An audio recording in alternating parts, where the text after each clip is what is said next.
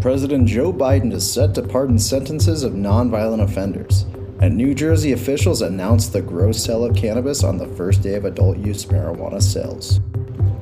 President Joe Biden will commute the sentences of 75 people serving time for nonviolent drug offenses and issue 3 pardons for 3 individuals who the administration says have worked toward rehabilitation.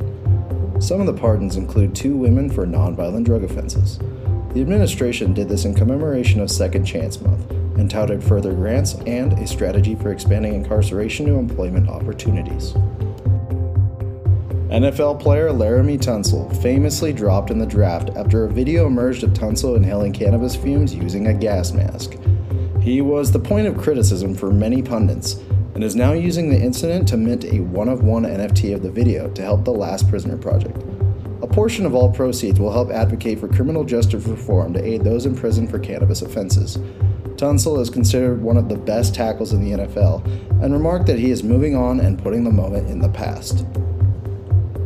New Jersey officials announced that on the first day of recreational marijuana sales, 12 dispensaries had a gross sale of nearly $1.9 million. Sales of medical cannabis products have also been strong over the last 30 days, with approximately 64,000 ounces of products dispensed to patients and their caregivers. There have been no reports of supply issues for medical cannabis patients despite steady lines. So go ahead and subscribe to the podcast and give us a follow at Verihill to stay up to date on the latest in cannabis news. Thanks for listening.